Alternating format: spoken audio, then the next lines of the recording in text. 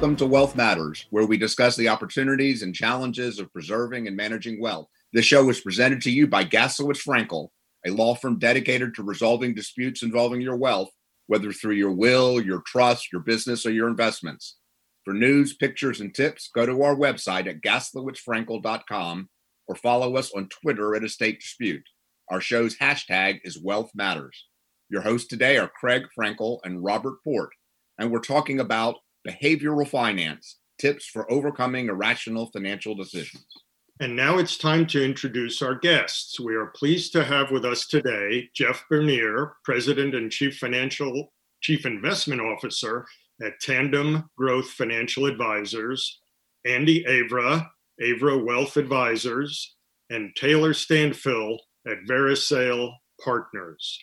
Let me ask each of you first to tell our listeners a little bit about yourself, your background, and perhaps some of your certifications and qualifications. Jeff, let's start with you first. Again, my name is Jeff Bernier. I'm the President and Chief Investment Officer of Tandem Growth Financial Advisors. We're an Atlanta-based fee-only wealth management company. We're focused on helping our clients create clarity and confidence to live a great life as they define it. I started in this industry on April Fool's Day, 1986. And so for 34 years, I've been helping people try to get their actions and resources in alignment with their goals and what matters most. I'm a certified financial planner professional, chartered financial consultant, have a master's degree in financial planning, and I'm a proud graduate of the University of Georgia. Andy, how about yourself? My name is Andy Avra. I started Avra Wealth Advisors 2.5 years ago. I'm a CFP, have a CFP designation, and a CTFA, a Chartered Trust and Financial Advisor designation. Advisors focus on what's really most important to them. And so we provide life-centered financial planning for individuals. I have about 20 years of experience doing financial planning, have a master's degree in financial planning from Georgia State, undergrad at Georgia Tech, and have a wife and 2 young boys. Right. And Taylor, tell us about yourself. Yeah. Hey, thanks for having me. Taylor Stanfill. I'm a partner at Vericale Partners. Been doing this about 10 years, although I don't look like it. And just love coming alongside families, individuals, business owners, and helping them figure out what's important to them, how to be intentional, not only in their family life, financial life, and just life in general. So kind of focus and specialize a little bit in retirement planning. And then on this topic as well, just have had a lot of folks give me feedback about behavioral finance and how that plays into things. And so love talking about it. And I have 2 business partners, and we're big runners. So we run together a lot and get outside and kind of have that in common. So we have a good time while we also are very strategic. Very good. So our topic today is behavioral finance, tips for overcoming irrational financial decisions. And all 3 of you have talked about how you approach your investment advisory in a holistic way. Let's talk a little bit about exactly how each of you define behavioral finance, because my sense is there's no particular definition, but it encompasses a broad scope of ideas. So Taylor, let's start with you. Sure. When I think about it, I think our behavior and our decisions are driven by our beliefs. And so many times with clients, the first thing we do is, whether it's directly or indirectly, it's uncovering those underlying beliefs that are driving behavior. And whether those beliefs lead to good decisions, wise decisions, objective decisions, or lead to the opposite, non-objective, unwise decisions. So it's all those things that create or define behavioral finance for individuals, families, business owners.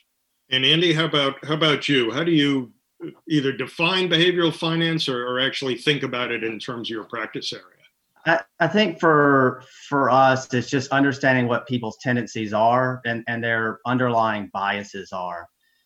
Because I think everyone comes at it from a different approach. And there's some, whether it's emotional bias or cognitive bias, people make decisions based on certain factors. And it's really understanding what those factors are to help our clients live their best life and to make good decisions. And so every client is different. Every client has different past experiences. And so it's really uncovering what that is to help them avoid what we're going to talk about today, is avoid those irrational decisions and try to make them as rational as possible. given the fact that we are irrational people. Jeff? Yeah, I think what I would say is, as behavioral finance has become such a popular area of study in the last 50 years, there's a lot of detailed academic research on the different definitions of behavioral investing and behavioral finance. And I'm a lot less interested in all the fine points of the different definitions. What I'm really most interested in, how it impacts real people in their real lives, because at the end of the day, the way I view financial planning is just helping people get their actions and resources in alignment with what matters. And over a lifetime of investing, and investing is only one subset of that, I believe investor behavior has more influence in the long-term success or failure of an investment strategy than the investments themselves. So I think investor behavior can have a huge impact if we can just keep from making the big mistakes. And at the same time, it's really, in my view, about return on life, not just about return on investment. So how can we create a joyful experience, not just an academically sound experience, but one where you can enjoy your life and not worry about the day-to-day things that you have no control over? I've noticed in each of your answers that you've talked about looking at what motivates people. I think Jeff, you referred to it as biases. I'm sorry, Andy, as biases, and Taylor, you said as looking for someone's beliefs. Maybe it's I've been married too long, but I often find it hard to understand what my own biases are or what's motivating me, that I am sometimes oblivious to that. So as a financial planner, how do you help your clients identify what their bias may be or what their beliefs may be? Because it's kind of like saying, I like this piece of art, but why? So how do you, Taylor, how do you help your client identify that so you can get to understand your client? Yeah, that's a great question. That is sometimes the hardest thing to do. It starts with asking great questions and a lot of questions. And just just continue to dig deeper and deeper, because the best thing you can do is help them identify their beliefs. And it's a lot of times, if you dig deep enough, if you ask enough questions, they start to have that aha moment of, oh, I get it. I feel, entitled. I feel like I've lived this whole way my whole life, or whatever it might be. They start to uncover these things, and it becomes a lighthearted discussion versus me telling them or saying anything. And so they're able to identify themselves as they begin to talk. And it's really, if they're married, it's great to have both of them together, because usually there's two different perspectives. And so, they know each other very well. And again, as you're asking questions to one spouse or the other, they start feeding off each other and really bouncing off and saying, oh yeah, I've seen that in you. And on the back end of that, on the other side of that, there has to be humility to embrace that. They can identify it and see it, but the next step is embracing it and that takes some humility to identify some of those beliefs, whether they're good or bad or false beliefs. It takes humility to embrace those.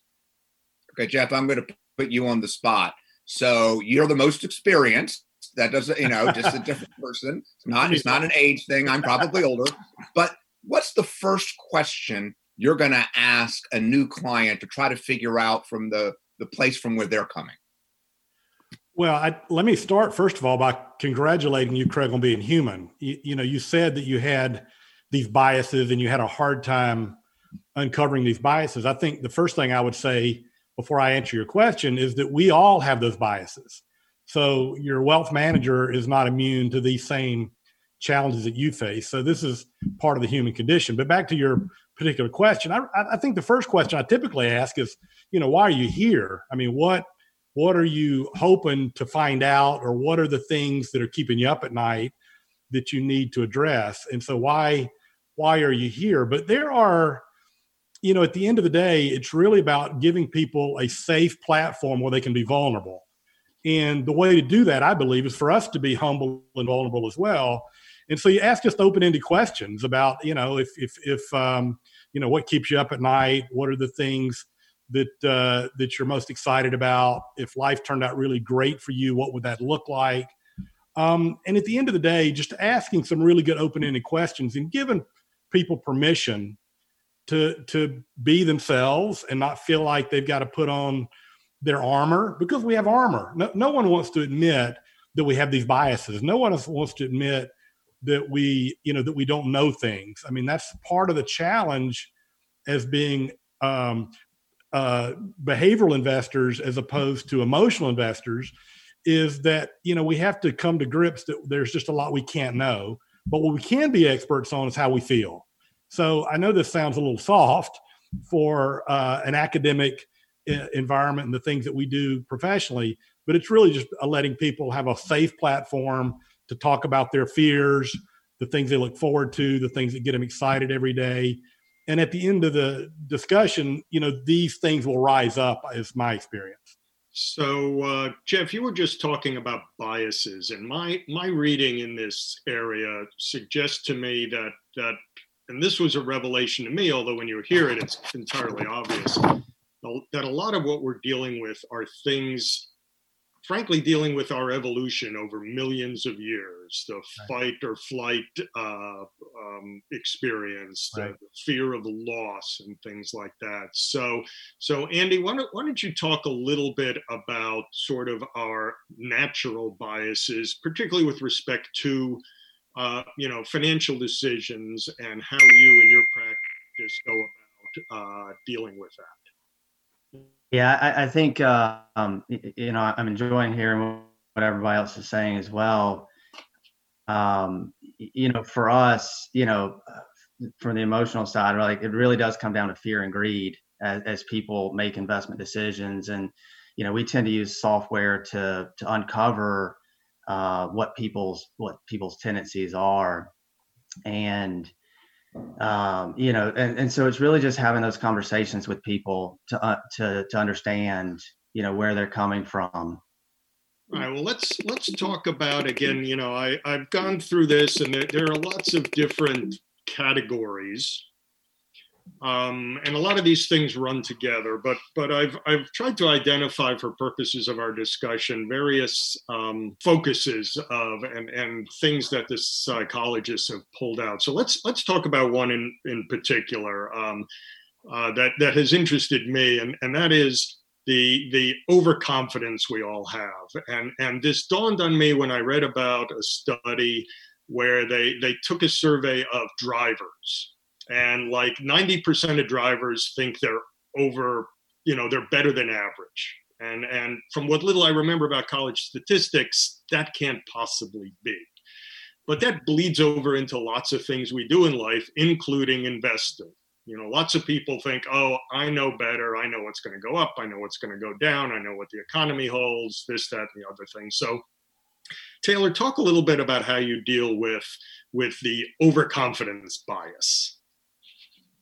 Not something I suffer from in a financial view. I suffer from underconfidence, but I still want to hear.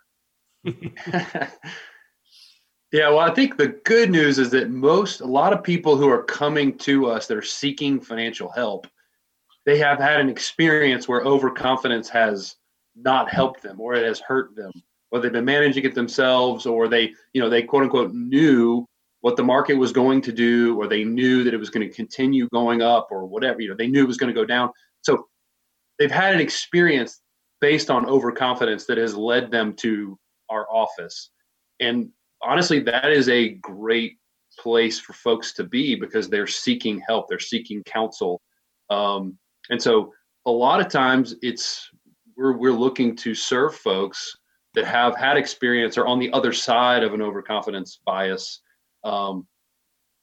Because when we are overconfident, it can be hard to take sound advice, hard to receive advice, and then actually adapt, change, and incorporate that into our reality.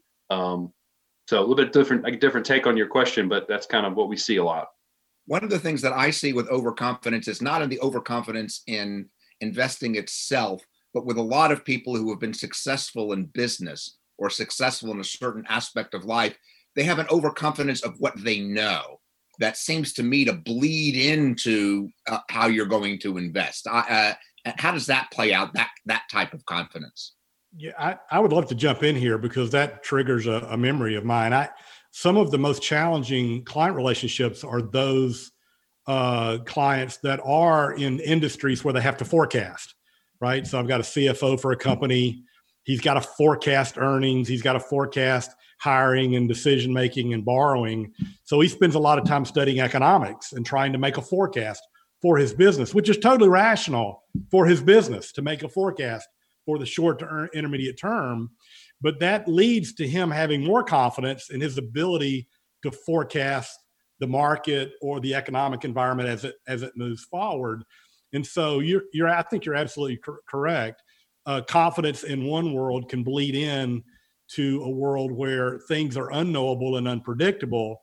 But we think since we have an area of expertise or control in one area, it can create some overconfidence. Same thing happens all the time with employees who own too much of their company stock. Well, I know the management, I know our products, I know our services. Therefore, I know that this is a good stock. Well, academic research shows that all that stuff is just noisy and random, and it doesn't necessarily mean that you've got a good stock. A great business does not necessarily mean a good stock. So I think it bleeds into a lot of different areas, but I think your point's well taken about expertise in one area can bleed over to overconfidence in trying to understand and predict capital markets. I'm not sure if this is part of the overconfidence bias, but one of the things I have picked up is that we as humans often need to come up with a rational story for events. So we often try and make sense of random events and try and explain them. Or we come up with cause and effect where none actually exists. And again, I think a sensitivity to that, those biases, is frankly probably helpful living your life. We're dealing with some very crazy events at the time we're doing this show, and there may not be an explanation, but other than stuff happens, as the bumper sticker says. You're listening to Wealth Matters, the radio show where we discuss the opportunities and challenges of preserving and managing wealth. We are your hosts today, Craig Frankel and Robert Port from the fiduciary litigation law firm of Gaslowitz Frankel. And we're talking about behavioral finance with Jeff Benier, Andy Avera, and Taylor Stanfill. Let's talk about another topic here that I find fascinating, but again, it's one of those things, once you read about it, it's sort of like an aha moment, and it's things that something called loss aversion.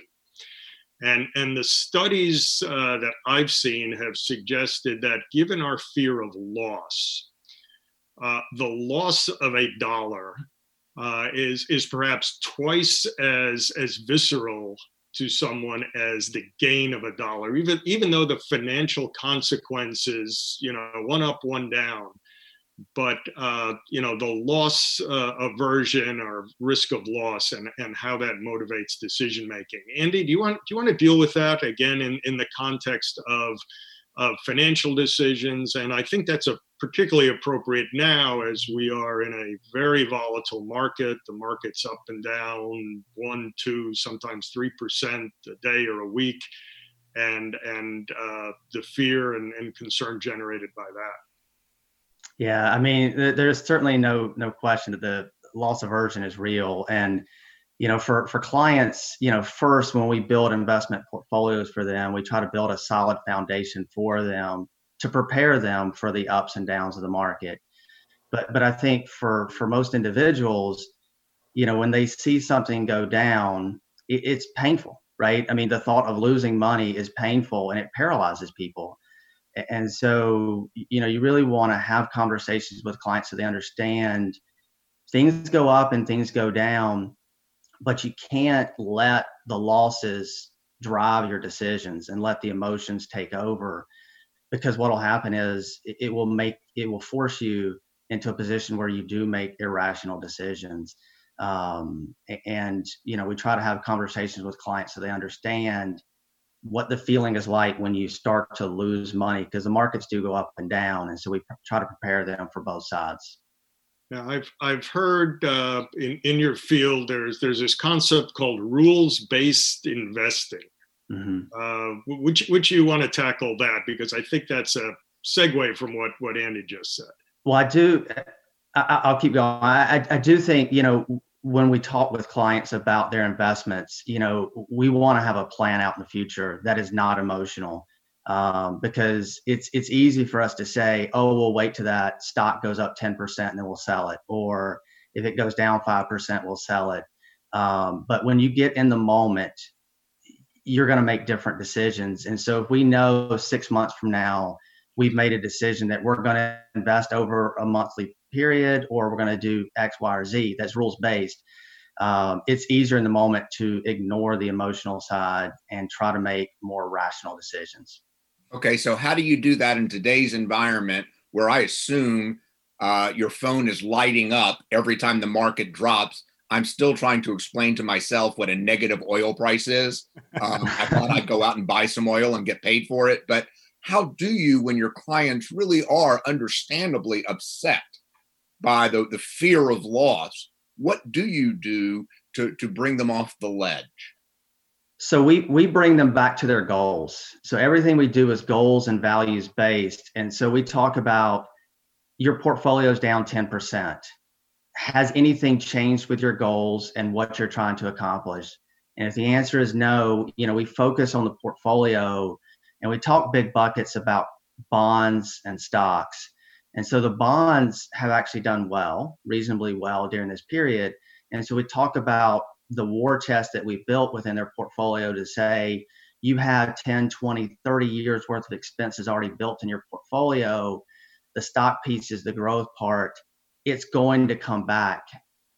And I don't like to throw a lot of data at my clients, but we do use past performance to show them what the markets have done historically, to show what happened for those who got out of the market in 2008, what happened to their portfolios. But we try to bring it all back to their goals and focus on them, because investments at the end of the day is just a tool to accomplish your goals. Yeah, I would love to jump in here if that would be okay. I think what Robert was asking earlier about evolution, right? So as a species, we have survived because we reacted to the tiger in the bush, right? We fled, and that helped us survive as a species.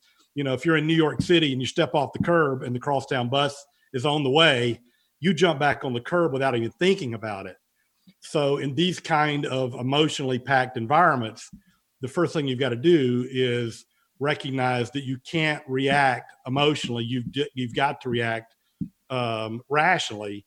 And everything Andy just said is spot on in my view. Is you've got to go back and slow down, get the temperature down, and say, okay, what really has happened, and how does it affect your plan? Because studies have also showed that our IQ goes down about 13% in stressful situations. So the plan is the safety net. The plan is the seatbelt. So goal-focused and planning-driven. So the rules-based approach and the financial plan is part of those rules. Is, how do we, are we on track, not on track? Because I believe there's only two reasons to change your strategy. One is if you're no longer funded to your goals. You could be overfunded, you could be underfunded. Those would be legitimate times to change your strategy. The second is if it's affecting your health. Clearly, if it's affecting your health, you can't sleep, and there's a cost associated with ending that pain. But again, if it's affecting your health, you really don't have an option. So I believe that having a financial plan, having a rules-based approach that was thought out, evidence-based, because you really don't want to change strategy while the bullets are flying. The time to change strategy is we can just study the evidence and see, okay, what did we learn? But when bullets are flying, it's not the best environment to make dramatic changes if you set up your rules to begin with based on academic research and evidence that shows over time you've got a high probability of success. Isn't that going to be a problem, though? I mean, most people, tend to only want to talk about finances when something recent happened. I think it's called recency bias, where what you're seeing is happening. That's when they're worried and want to think about their finances. But when things are kind of bouncing along, they don't. So how do you kind of invert the curve? You said it goes down 13% when you're stressed. I'm kind of curious when it goes up 13%. I've never seen that. So how do you avoid the fact that you tend to want to think, you are thinking about it when the bullets are flying? So Taylor, how do you get somebody to say, wait a second, this isn't a good time, or what you're looking at this week isn't forever. Yeah, I mean, it has been exciting is probably not the right word, but it's been a great time to talk with clients, and we've had just great, real, honest conversations. And what's been great is that the people who have been listening and that have been seeking counsel and that have really wanted to implement a good rules-based long-term plan, yes, they want to talk, and they like you're saying, they're thinking about it, and they're asking questions. Do we make changes? What changes should we make? But if they've been implementing the plan for a long time, it's pretty easy to talk through that and go, you're in a great spot because we've been working for years on this long-term plan. And it's just been such a great opportunity to see that long-term planning is a great way to weather these short-term storms like we're having now. And so, but the folks on the other side that have not been we've been meeting for years, but they haven't been implementing kind of the plan that we've been talking about, it's harder to talk them off the ledge because they're not in a great place to sit back and let things kind of work itself out. And so those are the ones that I think are harder to have those conversations, talk them off the ledge. They're wanting to make changes faster, more drastic changes because they're not in the situation to take a deep breath and let the plan work itself out. So it's been a really, really neat opportunity to see that on both sides with folks, because it's like you're saying, it's bringing up thoughts of what should we do for everybody. Folks that have been implementing a good long-term plan, they're easy to talk down. The folks that aren't as much in a good position, it's a harder conversation.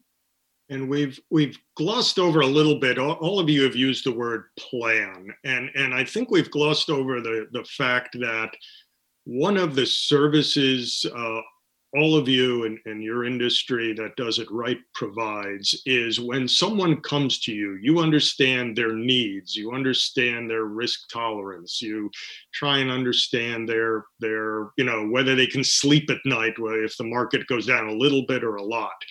And the plan you're talking about is developed as objectively as possible, but based on that criteria. Having done this work from the litigation side, what I often explain to folks is not everybody is, just like when you go to the store and buy a suit, not every suit is the same size and the same color. And the same thing for a financial plan. It's got to be tailored to you.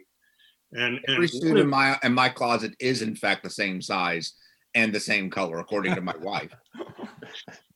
That's what we get issued when we graduate from law school, a dark suit and a red tie, and they send us on our way. So I don't want our listeners to take away from this conversation that you're doing things on the fly. Clearly not. You're doing things impulsively. What the benefit of the services you provide is that you have set up a plan that is to weather that, both the ups and the downs. Yeah, you're listening to Wealth Matters Radio, the radio show where we discuss the opportunities and challenges of preserving and managing wealth. We are your hosts, Craig Frankel and Robert Port from the fiduciary litigation firm of Gaslowitz Frankel. We're talking with Jeff Bernier, President and Chief Investment Officer of Tandem Growth Financial Advisors, Andy Avra Wealth Advisors, and Taylor Stanfill, Vericel Partners. And our topic today is behavioral finance, tips for overcoming irrational financial decisions. Andy, I want to go back to something you said earlier on about bias. Give some examples of some bias that you're seeing your clients have that may not automatically jump out at you or me. Well, I think one of them is anchoring. I think, when it comes to whether they want to invest or not, they tend to anchor towards something. And so, I bought this stock at $100 and therefore it's worth more than $100. So it's the Atlanta Coca-Cola syndrome. It goes into stuff that, yes. So, there's anchoring, there's, there is that recency bias, and basically, the markets have gone down, I think they're going to continue to go down. Or, the markets have been doing really well, and I think they'll continue to do really well. And so, 2008 seems like, it was just yesterday that it happened, but I think the memory of 2008 has faded for a lot of people. And so, we've been in this long bull market, excluding the last couple months, but I think people just, and realizing that there's a random element that's involved there. And I think the concept of anchoring, the way I often think about it is people get fixated on a number or something that may or may not have any rationality to current events. For example, Andy just mentioned, 2008, 2009, real estate prices went down a lot. People were still anchored to the price their neighbor got for their house in 2006. And couldn't understand why their house was now being appraised, or if they tried to sell it, was maybe 30% less than that. Yeah, I see this all the time. Let's say someone paid $100 for a security, and the security goes up to $200, and then the security falls back to $150. They'll say things like, "Well, I can't sell it because I've lost $50." And I said, well, if you sell it, I don't think the IRS is going to see it that way. You made a $50 gain. So you're correct. We tend to anchor on the highest price in terms of securities that we purchase. And, the stock doesn't care what you paid for it. It has a future income stream. You can discount those projected earnings and things like that to try to get a fair value for the stock, or whatever method you use to evaluate companies. But the stock doesn't care. The company has no, and the market doesn't care when you got in or when you got out. So I think anchoring is a big one. Taylor, what are some other examples of bias that you're seeing among your clients? So I'm thinking a lot about, getting a little bit soft, like Jeff talked about earlier, is, we all have past experiences from childhood as we become adults, and some of those life experiences. For example, my parents filed for bankruptcy when I was a kid, and that I have so many things that kind of influence my behavior and beliefs, and that are biases for me because of some of those experiences. And so I see a lot of folks that are, their worldview, their financial view, their biases are shaped by their experience as a child, adult, work, from their career, from starting a business, from a business failing. There are so many things, and that, kind of go back to our conversation of getting to know clients, asking questions. It's understanding, okay, what has influenced your biases? What are those foundational elements that have built into those biases? To me, are just as important as kind of defining or terming them or naming them based on my experience. One of the things that I've often thought about, and maybe this is self-revealing, but folks don't understand probability and risk. Probably. And the example often given is that, sort of like a Las Vegas example. If you flip a coin 5 times and it comes up heads 5 times, the probability that it'll come up heads again on the 6th flip is still 50-50. And I think a lot of folks, again, perhaps because some of our biases, some of our evolutionary tendencies, don't realize that, in my example, maybe you don't have a hot coin, maybe you don't have a hot hand. And any of you want to tackle how those kind of issues come into play in how you advise clients so they avoid irrational decision making? Yeah, I think that what I have learned is that we're just not very good with probabilities. I agree with you. And again, because what happens is we tend to place a high probability on really salient things that are in the news. And just because something's easy to remember doesn't mean it was highly probable. And so I think all these kind of lead together. I saw a statistic once that a couple of years ago that more people died in one particular year from taking selfies than for shark attacks. And of course, everybody's afraid of shark attacks, but nobody's afraid of taking selfies. And I guess they were backing into traffic or fell off a cliff or something ridiculous. But the point is, when you hear the statistics about plane crashes, air travel is really safe. But when there is a plane crash, we are afraid to fly. The same happens with investments. So all these kind of lead together. And I think the storytelling, the narratives that you talked about before have something to do with this too. Because I think some of the behavioral biases I see lately is either fear of missing out. So, you've got these unicorn stocks going public and everybody thinks they want to jump on the IPO. Well, statistically, most IPOs underperform the market by about 21% over the subsequent 3 years. So statistically, IPOs are really bad investments, but we're afraid of missing out. And so when markets are going down, we always care about absolute returns. We don't want to lose money. When markets are going up, we care about relative returns. Did we beat the market? And both of them are irrational. So what really should matter is, your benchmark should be your financial plan and your goals. So again, I think this probability and risk, I think we naturally have a hard time dealing with that because it takes calories to think about probabilities. And so the stories are shortcuts. And so we just think shortcuts. And again, that served us well through evolution, but it's a bad way to make investment decisions. Right. Sort of the visceral, immediate reaction. Right. What I've learned from my advisor is that if he has that reaction with respect to making a financial decision, he has tried to teach himself to step back. Right. Don't do anything, just because you have an immediate gut reaction to it. Even though in many areas of life, your gut reaction is often correct. This is one area where perhaps we ought to think about overruling that. Right.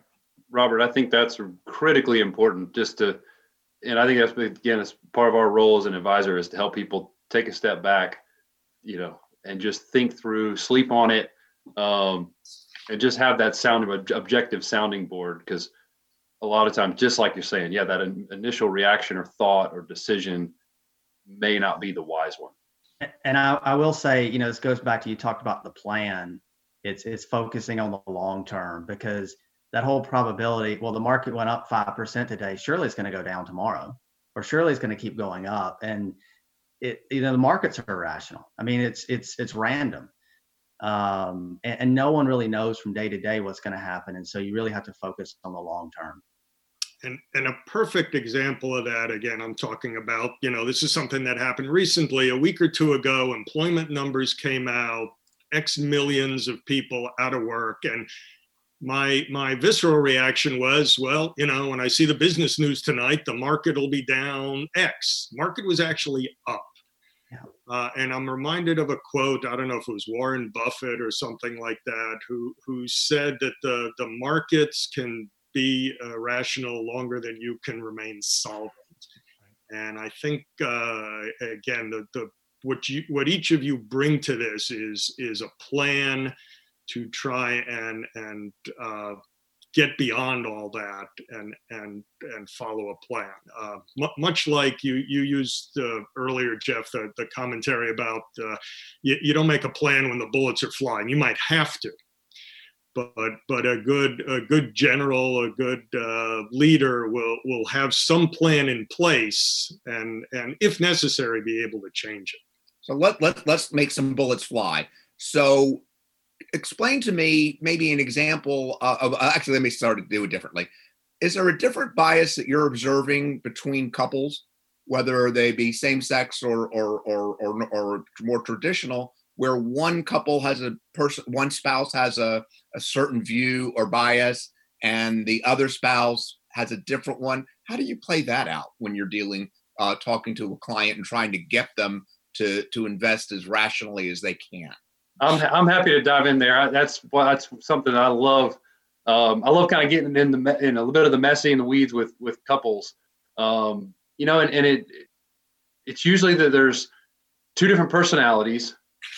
They're coming at it from two different angles, and like you said, two different sets of biases. And it can be a great experience when they can come together and use those different perspectives, the biases, and make that work for them. It can really bring them together. It can be a great experience. It can also be really tough if one or the other is not willing to lean in, give up some of their control or some of their thinking, and say, you know what, I see the world in red, you see the world in green. I'm okay giving up a little bit of my red view. That's required in order for them to accomplish all they can accomplish. And so it's really an incredible experience when they can do that, lean in, come together. But it also can be a really challenging experience if they're not willing to give up some of that control, give up some of their viewpoint, and say, you know what, you're right on this, and I can get better by leaning into your perspective. Okay, Jeff, here's your big chance. We're getting towards the end of the show. Tell me the best example that you can recall recently where you were able to help a client overcome what you consider to be a pretty obvious bias. Well, I mean, this happens all the time. Happened in 2008, 2009. It's happening today.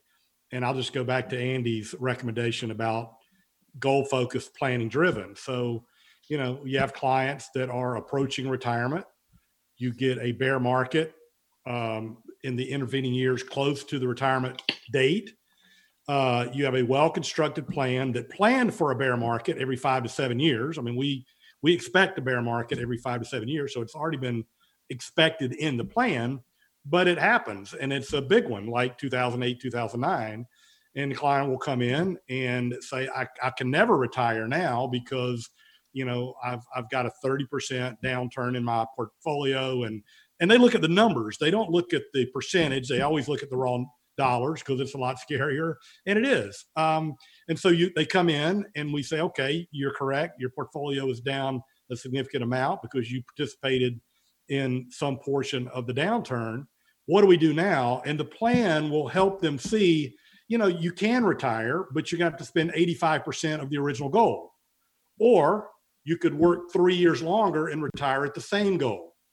Or you could save more money over the next 3 years and retire at the same time with the same goal. And so it's really about coaching them on choices and trade-offs.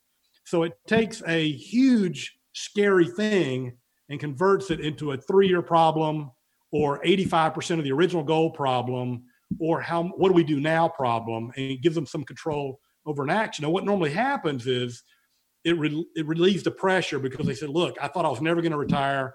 It means I can retire in 3 years. I can retire at the same time with 85% of the income. So what ends up happening, they end up not upsetting a long-term strategic financial plan.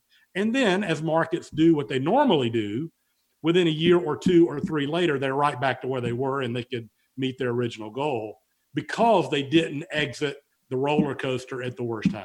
So really, I just take it back to planning. And that happens every day, it seems. So what I said before about you don't change the investment strategy when the bullets are flying, but you may change your plan when the bullets are flying because you have more control of your personal finances than you'll ever have on the capital markets. So let's deal with the things that we do have some control over. So anyway, that probably wasn't exactly the kind of thing you're looking for, but that happens every day, it seems to me, in client consultation, especially today. Andy, do you have a bias, a client that's overcome a bias that you were able to help overcome a bias? Well, I think the big one for me is that loss aversion. I have a lot of clients who, basically have a fear of running out of money, and it's, they could be worth tens of millions of dollars and spend very little of it. And so helping them get clarity as to what their long-term picture really looks like so they can make better decisions. And really, like, I enjoy helping people around philanthropy and charitable giving, and seeing someone who has a desire to give back begin to use some of their funds to give to charitable organizations has really been impactful for me. But taking to a place where they feel confident that they have enough and can give has been very rewarding for me. Taylor, how about you? A bias that you kind of feel good about that one of your clients was able to overcome because you intervened? Yeah. I think, the biggest one that's coming to mind consistently is just we're not going to be okay because of what's going on. I mean, in the midst of this pandemic, people are panicked and they're worried that we're not going to be okay, whatever that looks like, whatever that means for their situation. And so helping them, sitting down with them, virtually, looking at their plan, their cash flow, their net worth, and saying, you know what, we are going to be okay because of the work we've done over years. I think that's been the most clear example and rewarding, over recent weeks.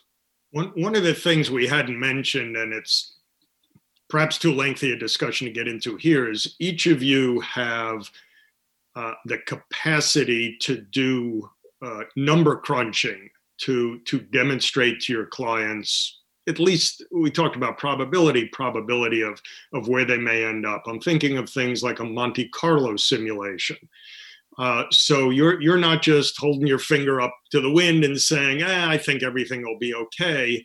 You can, again, there are no guarantees. No one knows what the future holds. But given the software and computer programming we have now, you do have the tools to give yourself and your clients comfort that the plan you have come up with has a probability of success. No guarantees. So as we're getting close to closing our show, let me ask each of you to give our listeners your contact information, phone, website, email, whatever you prefer, to anyone who may want to contact you or learn more about your respective advisory practices. Andy, let's start with you. Yeah, so you can go to our website. It's averawealthadvisors.com. It'll talk about our firm and who we are. You can also call me at 678-881-0813. And yeah, we just enjoy helping people. So happy to help in whatever capacity is beneficial. Taylor? Yeah, the best way to get a hold of us is verisail.com, verisail.com, and you can get all the info there. Great. And Jeff? Yeah, likewise. They can email me at jeff@tandemgrowth.com or on our website, www.tandemgrowth.com. And if you want to have a conversation, there's a little schedule a call and it'll go right to our schedule and we'll have an introductory chat over the phone. Thank you. I want to thank all of our listeners for actually listening to Wealth Matters. And I want to thank all of our listeners for being somewhat patient as we go through our virtual radio show. I could observe there was a kink or two. Technically, I take all of the blame because we all know I'm in charge of it. But please accept our appreciation for your patience. And thank you for listening to Wealth Matters, where we discuss the opportunities and challenges of preserving and managing wealth. For information about Gaslowitz Frankel, please go to our website at gaslowitzfrankel.com. And remember to follow us on Twitter at Estate Dispute and use our show's hashtag Wealth Matters. Today's guests were Jeff Bernier with Tandem Growth Financial Advisors, Andy Avera with Avera Wealth Advisors, and Taylor Stanfill with Verisail Partners. Please join us every fourth Wednesday of the month at 8:30 a.m. here at Wealth Matters on Business Radio X.